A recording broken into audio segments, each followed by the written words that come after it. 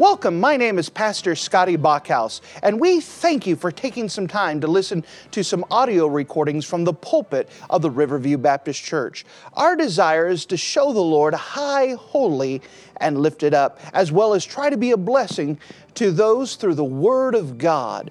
Please enjoy this message, and we pray that it will be a blessing to your life.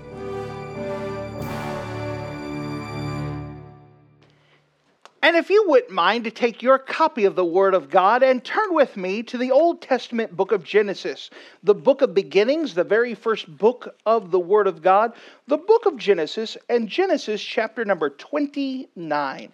Genesis chapter number 29.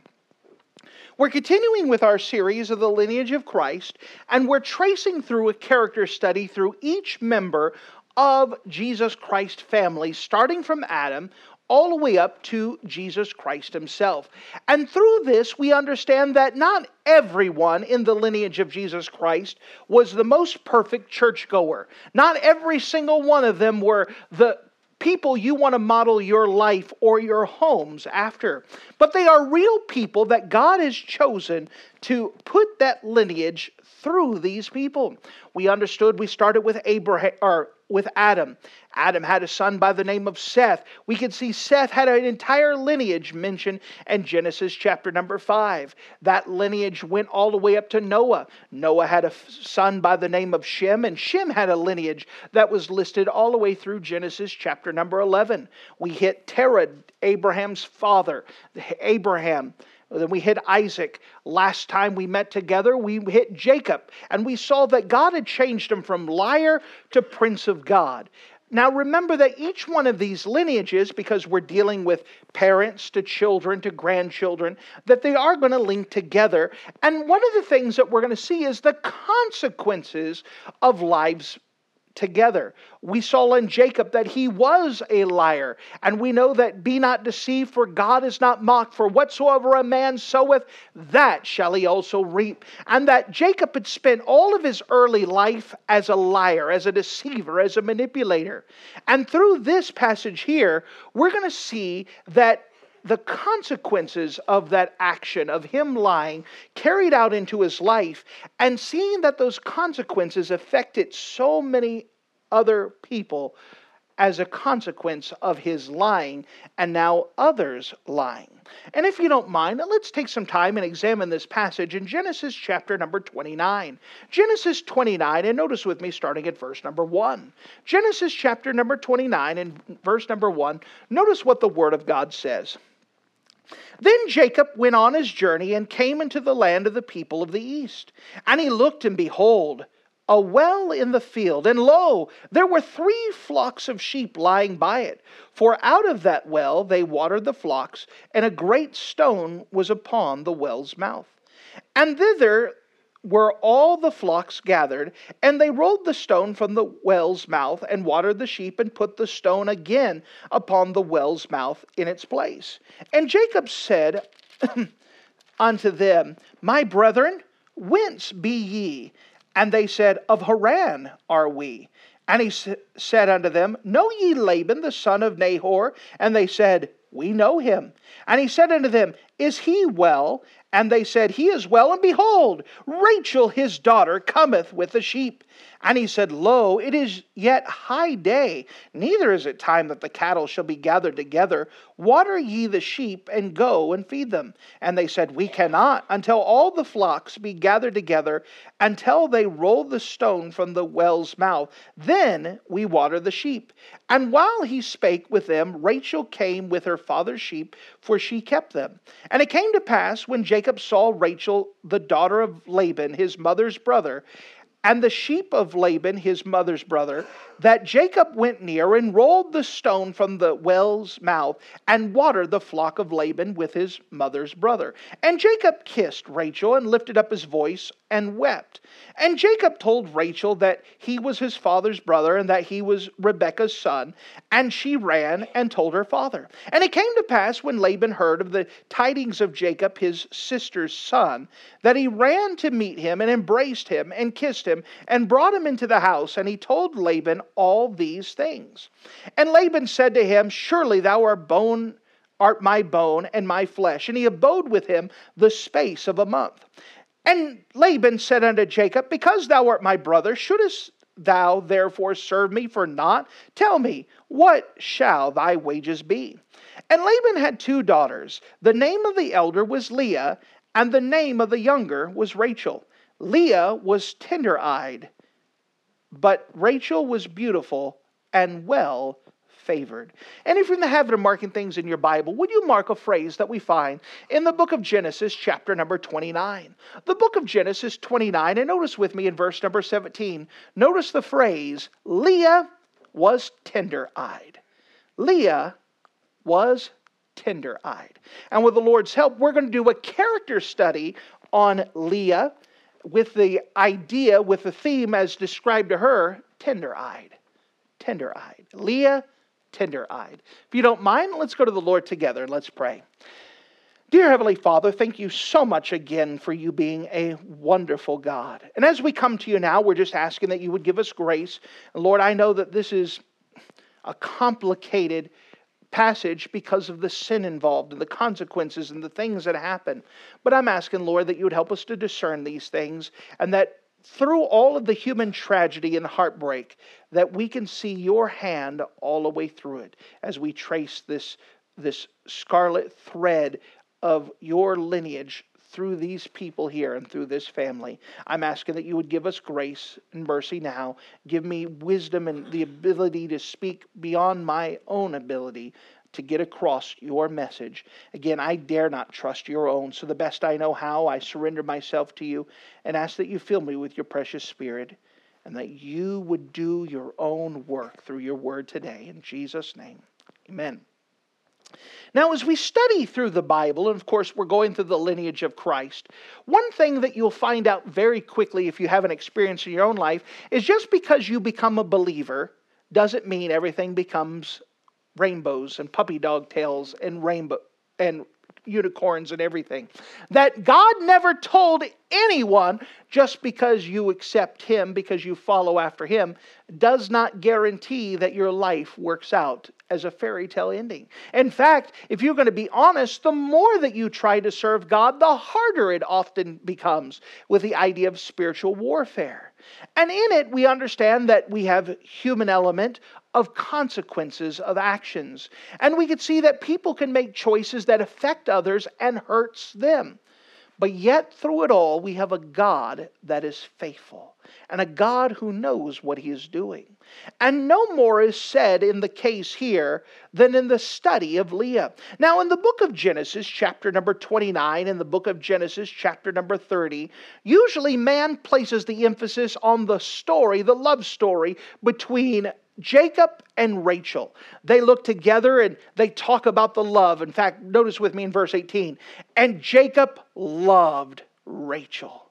And so we could see all throughout here, he loved Rachel. But whereas humans like to place the emphasis on Rachel, God places the emphasis on the other sister of Leah.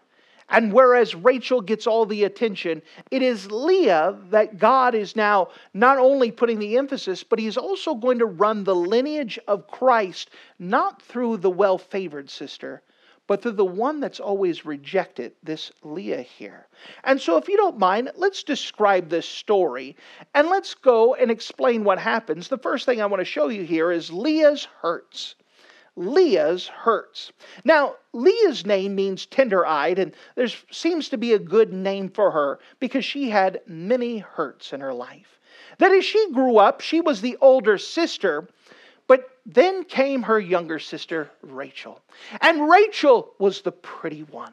Rachel was the more favored one. Rachel was the one everyone put their attention on, and the older sister, Leah, was always set aside.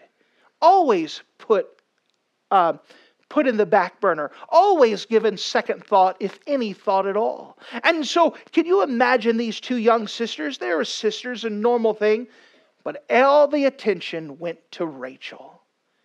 And here's Leah in the background. And she grew up with that, and that unfortunately happens within a family. But then something happened out of the ordinary. It got worse when a young gentleman came to town. And so here's a young gentleman. He arrives. He has a story that he is looking for to hang out with his family. He happens to be a cousin. And as he arrives, he sees this well that needs to be taken care of. And then the most beautiful sight he's ever seen. Rachel comes. And his heart starts beating.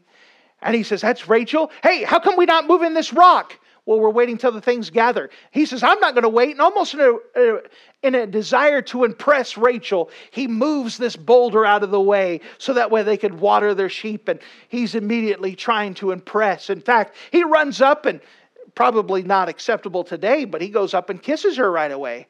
"You're beautiful. Who are you?" "Oh, hey, I happen to be family." And so she takes off, runs home, tells her dad, Laban, "Hey, this guy came and he says he's family. And let me tell you, he's good looking and he's strong and he's handsome. And this is great." So Laban brings him in.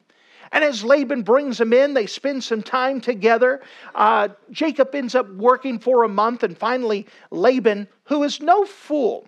Now, one of the characteristics of Jacob is that he is a liar. He's a manipulator. He loves to do things to get his way. He feels justified. In fact, as we've studied before, he wasn't concerned about being a liar. He just didn't want to seem like a liar. He just didn't want to get caught. And so now he's met his match with his uncle, who happens to be a liar and a manipulator. And as he's been watching the last month, he's been watching Jacob and Rachel get twiddle-pated. He watches their sparkly eyes and watching at dinner as they just look at each other's eyes, and Rachel sighs and dreams. He's probably heard about how Rachel has just been dreaming about Jacob all over the place. So Laban understands he wants to capitalize on this. So he goes, "Boy, we're family. There's no use of you working for me for free. So name your wages. What do you want? What can we get for you?" Let's pick it up in verse number 15. Verse number 15.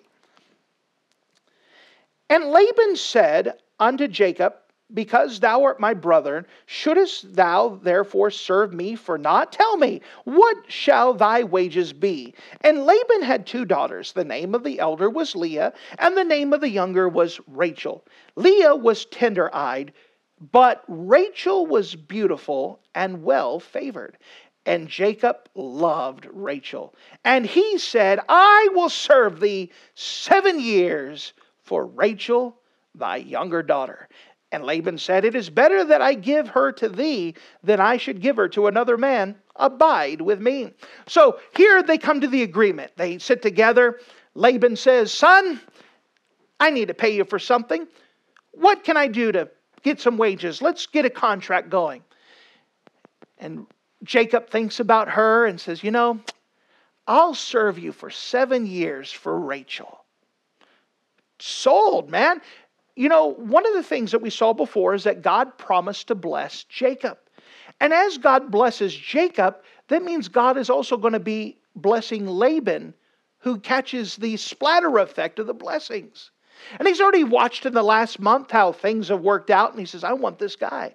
So when Jacob says, 7 years I'll serve her to get the opportunity to marry your daughter, he says, sold. No problem. Now, what kind of dedicated young man is this?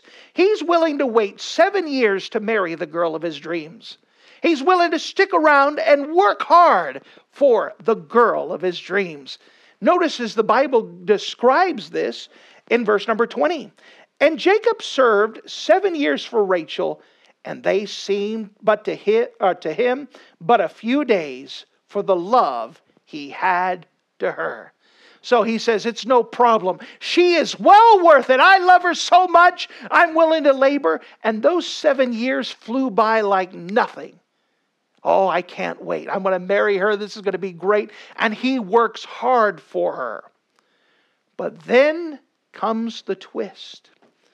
So the wedding day comes. Jacob says to Laban, verse 21, Give me my wife, for my days are fulfilled that I may go in to her. So Jacob's been marking the days on his calendar. Hey, 7 years are up. Let's get this done. Let's have the wedding. No problem. And so Laban throws a big party. And he throws it in the late afternoon so that way it turns night. But Laban's saying, you know what? It's been 7 years. I don't want this young man to marry my daughter and take off. Let's come up with a plan. And he came up with a pretty evil plan.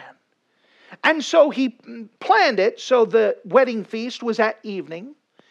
And the wedding was going to happen at night. But Laban needed to pull his twist. And so what he does is he locks Rachel away. Puts her away. And then he has to have a conversation with Leah. Leah, I want you to marry Jacob. But Rachel's supposed to marry him. No. Listen, you do what I tell you or I'm going to turn you out. I want you to go in her place. Now, in the ancient culture back then where they were at, when a bride would get married, they would have a veil that you couldn't see through. It was just dark, and then it was dark at night. So what I want you to do is I want you to get Rachel's wedding dress, and I want you to get into it. I want you to get her veil, and I want you to wear it. And then after the party, and then we keep Jacob distracted, I want you to go into the place that we have prepared for you. Now, in those ancient customs, what would happen is that when husband and wife, after they get married, getting ready to consummate the marriage, they wouldn't turn on any lights or light anything. They would go through a ceremony and whatnot as soon as they got back where they could not see anything. Just one of those weird things that they did. And so Laban's planning for all of this. Let's make it so he doesn't even, girl, don't you dare open your mouth. Girl, don't you dare spoil any of this. If you do, you're getting turned out. Can you imagine being put in a position here where your dad pulls you aside and says you're going to trick your sister's fiance and that you can't tell anything? I mean, you say, well, she's guilty of it. Yeah, but she's also in a rough position. I mean, what is she going to do? And so they have the wedding ceremony. You can imagine the bride coming, dress, and veil. Nobody knows it's someone different. She comes up. He says, wilt thou? And she wilts, he wilts, and they get married. And she hasn't said anything. They have the festivities. They're having a party and all this stuff. And she doesn't say anything. Finally, during the wedding night, can you imagine how difficult it would be when he thinks he has Rachel and he's telling her, I can't wait. I've served you for 7 years. You're the girl of my dreams. And we're going to have great hopes. We have a great future together. And she couldn't say a thing. And finally, the next morning, let's see what happens. Verse number 22. And Laban gathered all the men of the place and made a feast. And it came to pass in the evening, he, Laban, took Leah, his daughter, and brought her to him, Jacob, and he went into her. And Laban gave his daughter Leah, Zilpah, the maid, for a handmaid. And it came to pass that in the morning, behold, it was Leah. Can you imagine what a rude awakening that would be when Jacob rolls over? And that is not Rachel. That is Leah. You'd imagine how frustrated and angry he is. And by the way, who probably got the brunt of that? Leah probably did. And so Laban's going to get an earful, and Jacob, went to Laban. What is this thou hast done to me? Did I not serve thee for Rachel? Wherefore then hast thou beguiled me? And Laban says, oh, it must not be so done in our country to give the younger to the firstborn. Fulfill the week that we will receive this also for the service which thou serve for me yet another 7 years. So, can you imagine how hot Jacob is? Marching up to his daddy-in-law. Listen, what did you do? That's not Rachel. I made an agreement for you. And Laban, all innocence. Let me tell you, the custom, the law of our country is that the older has to get married first. Nobody married her. she has to be married off first. But you know what? We'll make another deal. You go ahead and fulfill her week. You go ahead and obligate her week. Then you could get married to Rachel and you could work for me another 7 years to work off your wife. Can you imagine this? He went in for 7 years. Now he has to work 14 years just to get the one that he wanted. Now, they had a honeymoon week, and probably Jacob fulfilled the letter of the law, if not the spirit. You imagine how bitter he started to get towards Leah. Upset, the whole thing went on, and she's the one that gets the blunt. This is not a fun story. It's a heartbreaking story, especially for her. So Jacob did so and fulfilled her week, and he, Laban, gave him, Jacob, Rachel, his daughter, to wife also. And Laban gave Rachel to his daughter Bilhah, his handmaiden, to be her maid. And he went into Rachel, and he loved Rachel more than Leah, and served him yet another 7 years. Now, let me ask you a question. Did Leah know that her husband did not love her? Yes. And so now she's in a marriage that she did not want. She's in a marriage with another woman that's also her sister who gets all the accolades, and she's left out. She had to be party to a manipulation, and the guy that she's now married to resents her for it. Poor Leah. Brokenhearted, hurting Leah. But you know, God never forgot Leah. And God had a plan. God knew what he was going to do. And so, if you don't mind, as we see this, not only here, Leah's hurts, but now let's look at Leah's hopes. Leah's hopes. Now, Leah never stopped hoping that sooner or later that her husband would finally love her. And her hope here, we could see, goes into 4 phases. The measure of her hopes was actually found in the names of her children. So notice, as it goes on, notice if you don't mind in verse 31. And when the Lord saw that Leah was hated, he opened her womb, and Rachel was barren. And Leah conceived and bare a son, and she called his name Reuben. For she said, surely the Lord has looked upon my affliction. Now therefore my husband will love me. Now let me pause here. As far as we can tell, that Leah was the more spiritual of the 2 sisters. That Leah, she listened to Jacob when he explained that God promised to Abraham, that God made promises to Isaac, and that God had made promises to Jacob. And she listened and she had applied it and accepted it in her life. Whereas Rachel, she still served false gods. Later on, we can see that as they are running from Laban, that she actually steals her daddy's false idols because she still served them.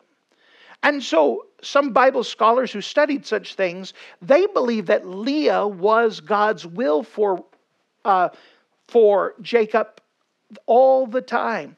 But Jacob wasn't interested in God's will. He wanted the girl he wanted.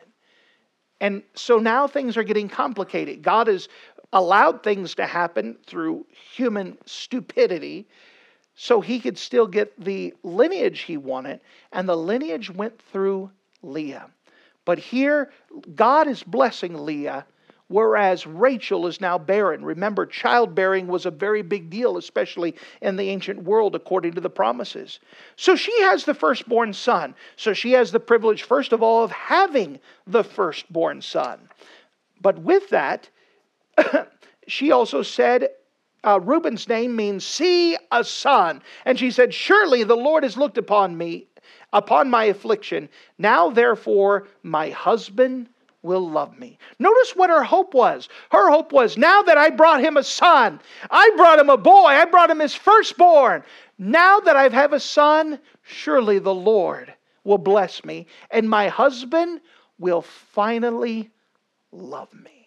That was her hope, that because of this, maybe finally Jacob will love her. Well, as time goes on, she has a second son. Notice with me, if you don't mind, in verse 33. And she conceived again and bare a son, and said, because the Lord hath heard that I was hated, he hath therefore given me a son also. And she called his name Simeon. Now, Simeon means hearing. And she says, God has heard my prayer. He's given me another son. And because he's heard me now, probably, maybe, my husband will finally love me. Can you see the hope that she has? She just wants her husband to love her.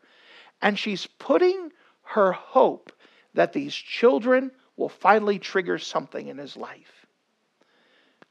Well, that doesn't work, and she has a third son. Notice, if you don't mind, in 34.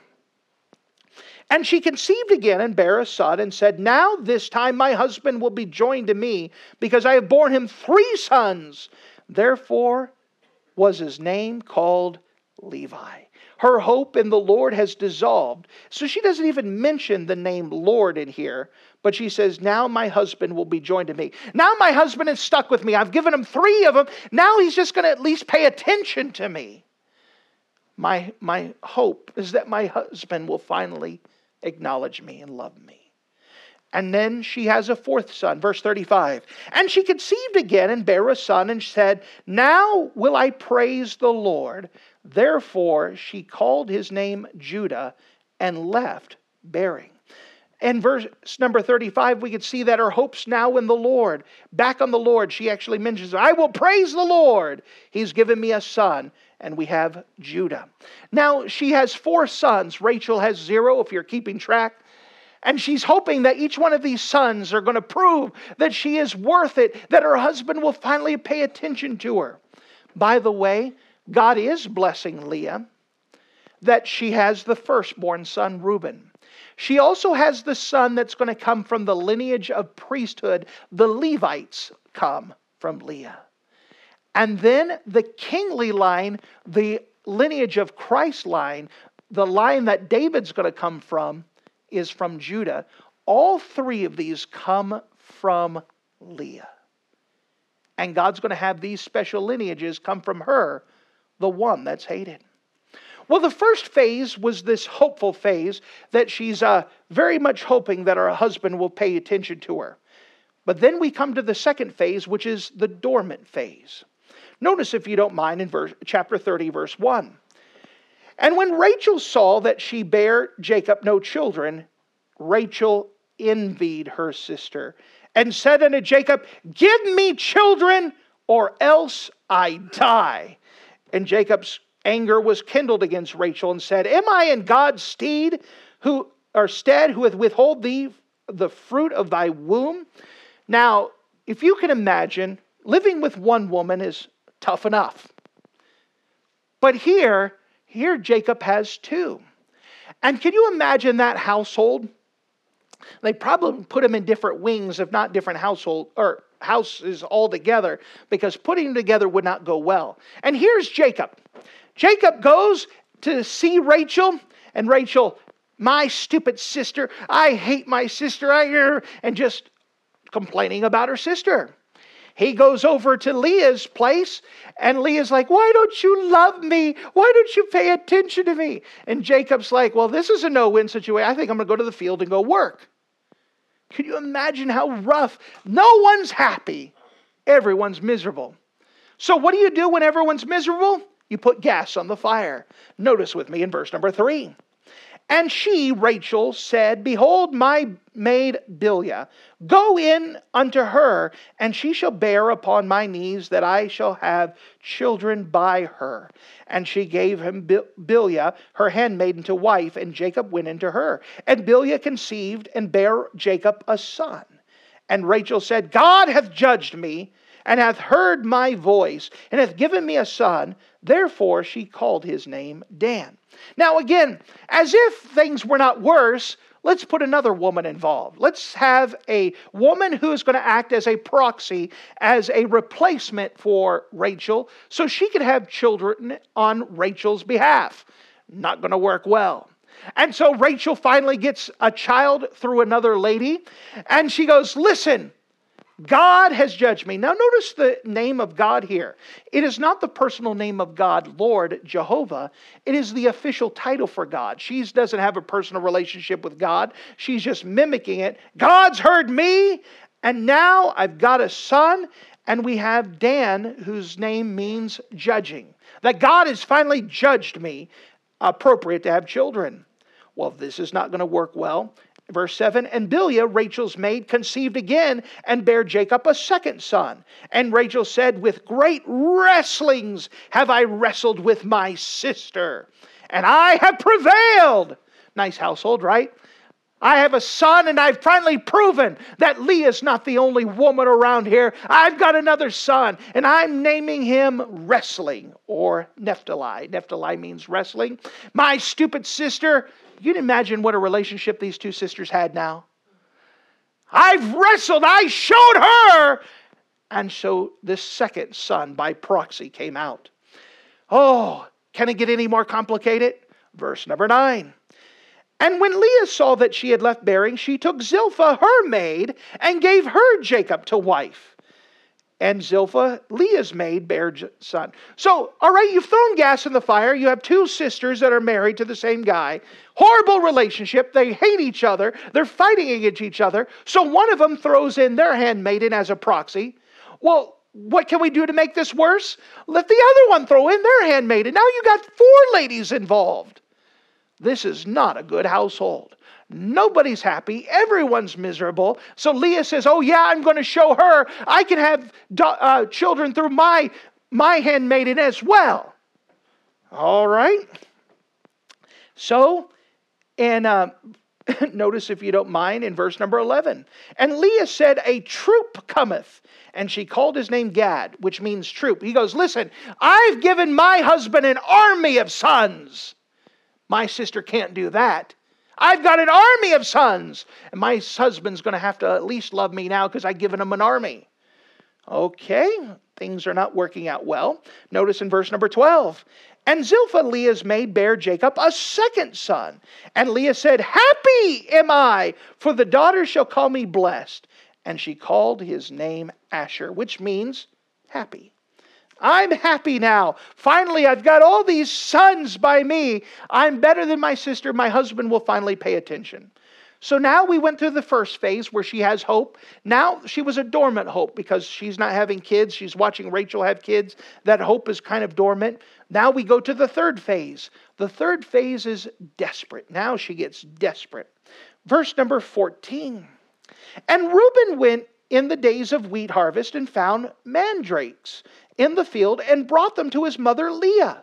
Then Rachel said to Leah, give me, I pray thee, of thy son's mandrakes. Now, why is this such important? Because in the ancient world, people believed that they could take the roots of mandrakes and they could put them up into like a love potion, a fertility potion.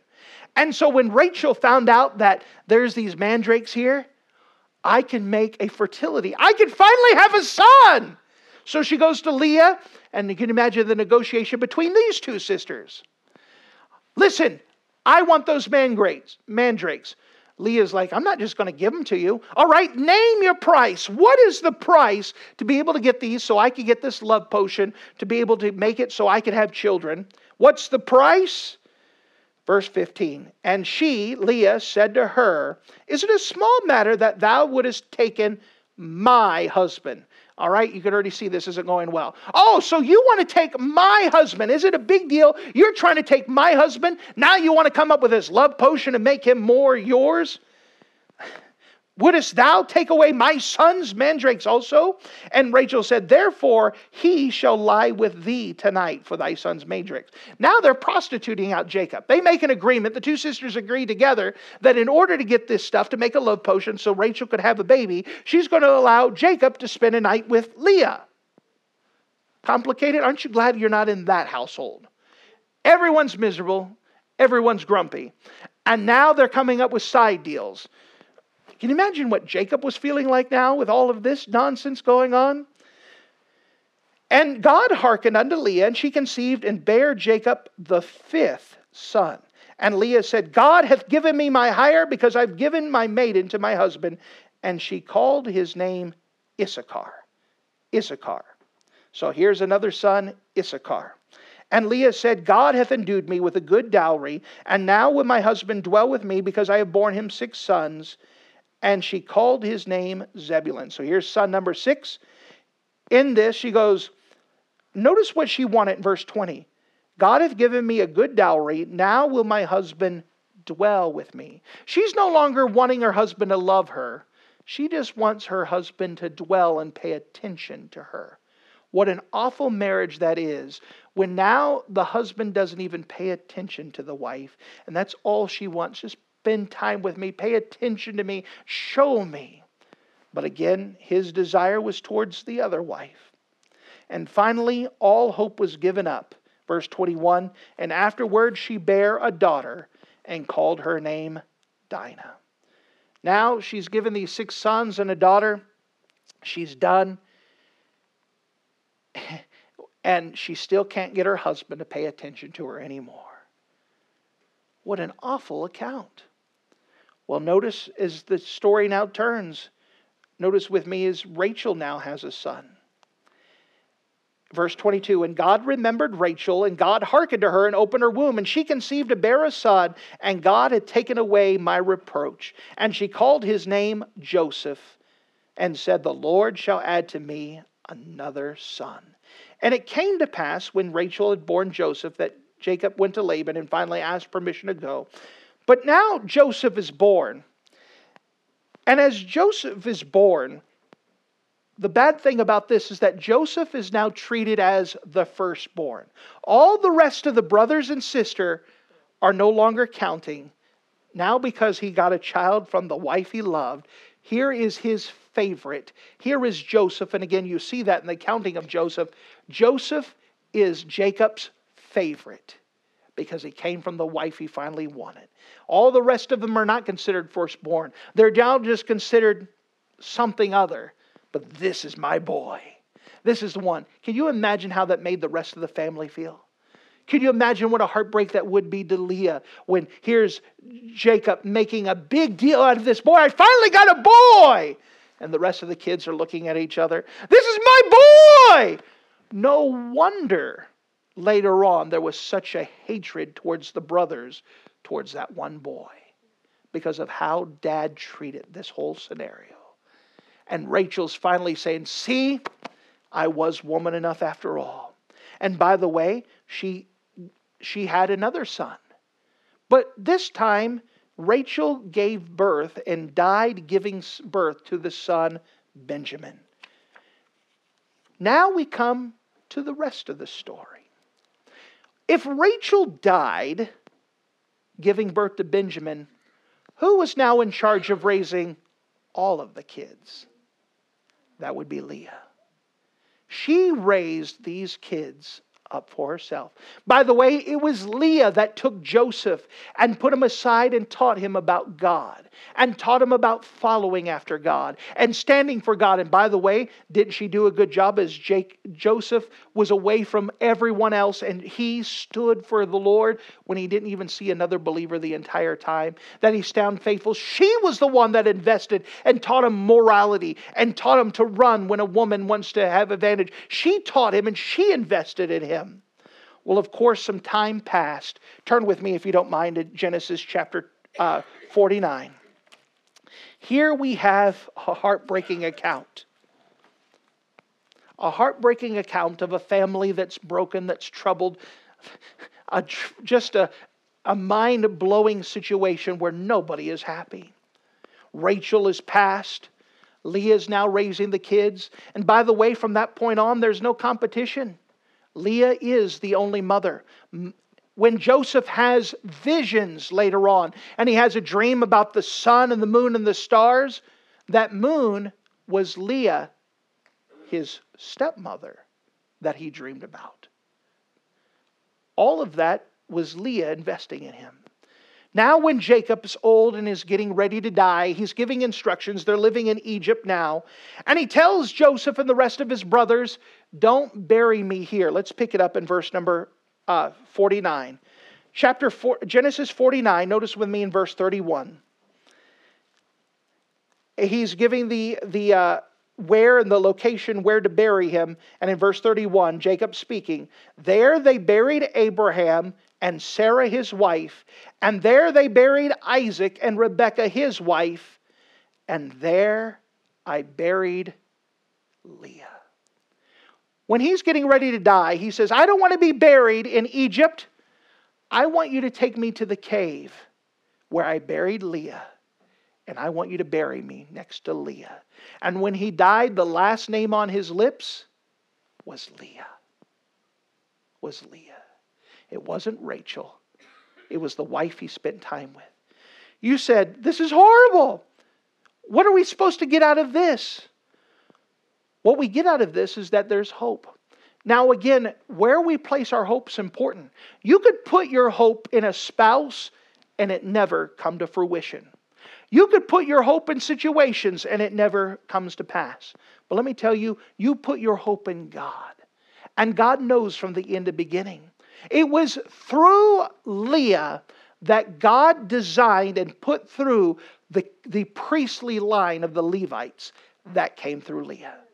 That the kingly line of David, of Solomon, of all the lineage and David came through Leah. Now, did Leah know all of this coming in? She did not. But did God know what he was doing? Yes. You see, we always have to put our hope in God. Because in our situation, in our life, it may not seem to work out. But God can always be trusted. You understand, we live in a world that's falling apart faster and faster and faster. And if you have not already figured out, you cannot put your hope in government. If you haven't already figured out, you can't put your hope in people. You can't put your hope in children. You can't put your hope in a spouse. Because they will let you down. They will fail you. But God will never fail. He's the one you have to place your hope into. He's the one that you can trust. And God sees the whole picture. And He could put the end from the beginning. And even things that we don't even see, God does. And He could put them all straight. And He knows how to run the lineage. And again, you wouldn't even know that. If you told this to Leah when she was alive, first of all, she probably wouldn't believe you. But second of all, don't you think that would have been somewhat of a comfort? But she didn't get that. But does she know it now? Absolutely. Absolutely. And when we look at that, she's probably saying the same thing we do. Only God could have done this. Only God could have put it together. And so the question I'm asking you, dear friend, is what are you putting your hope in? What are you putting your trust in?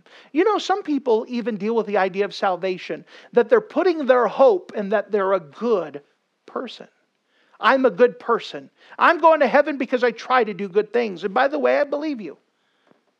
But you know, being a good person doesn't get you to heaven.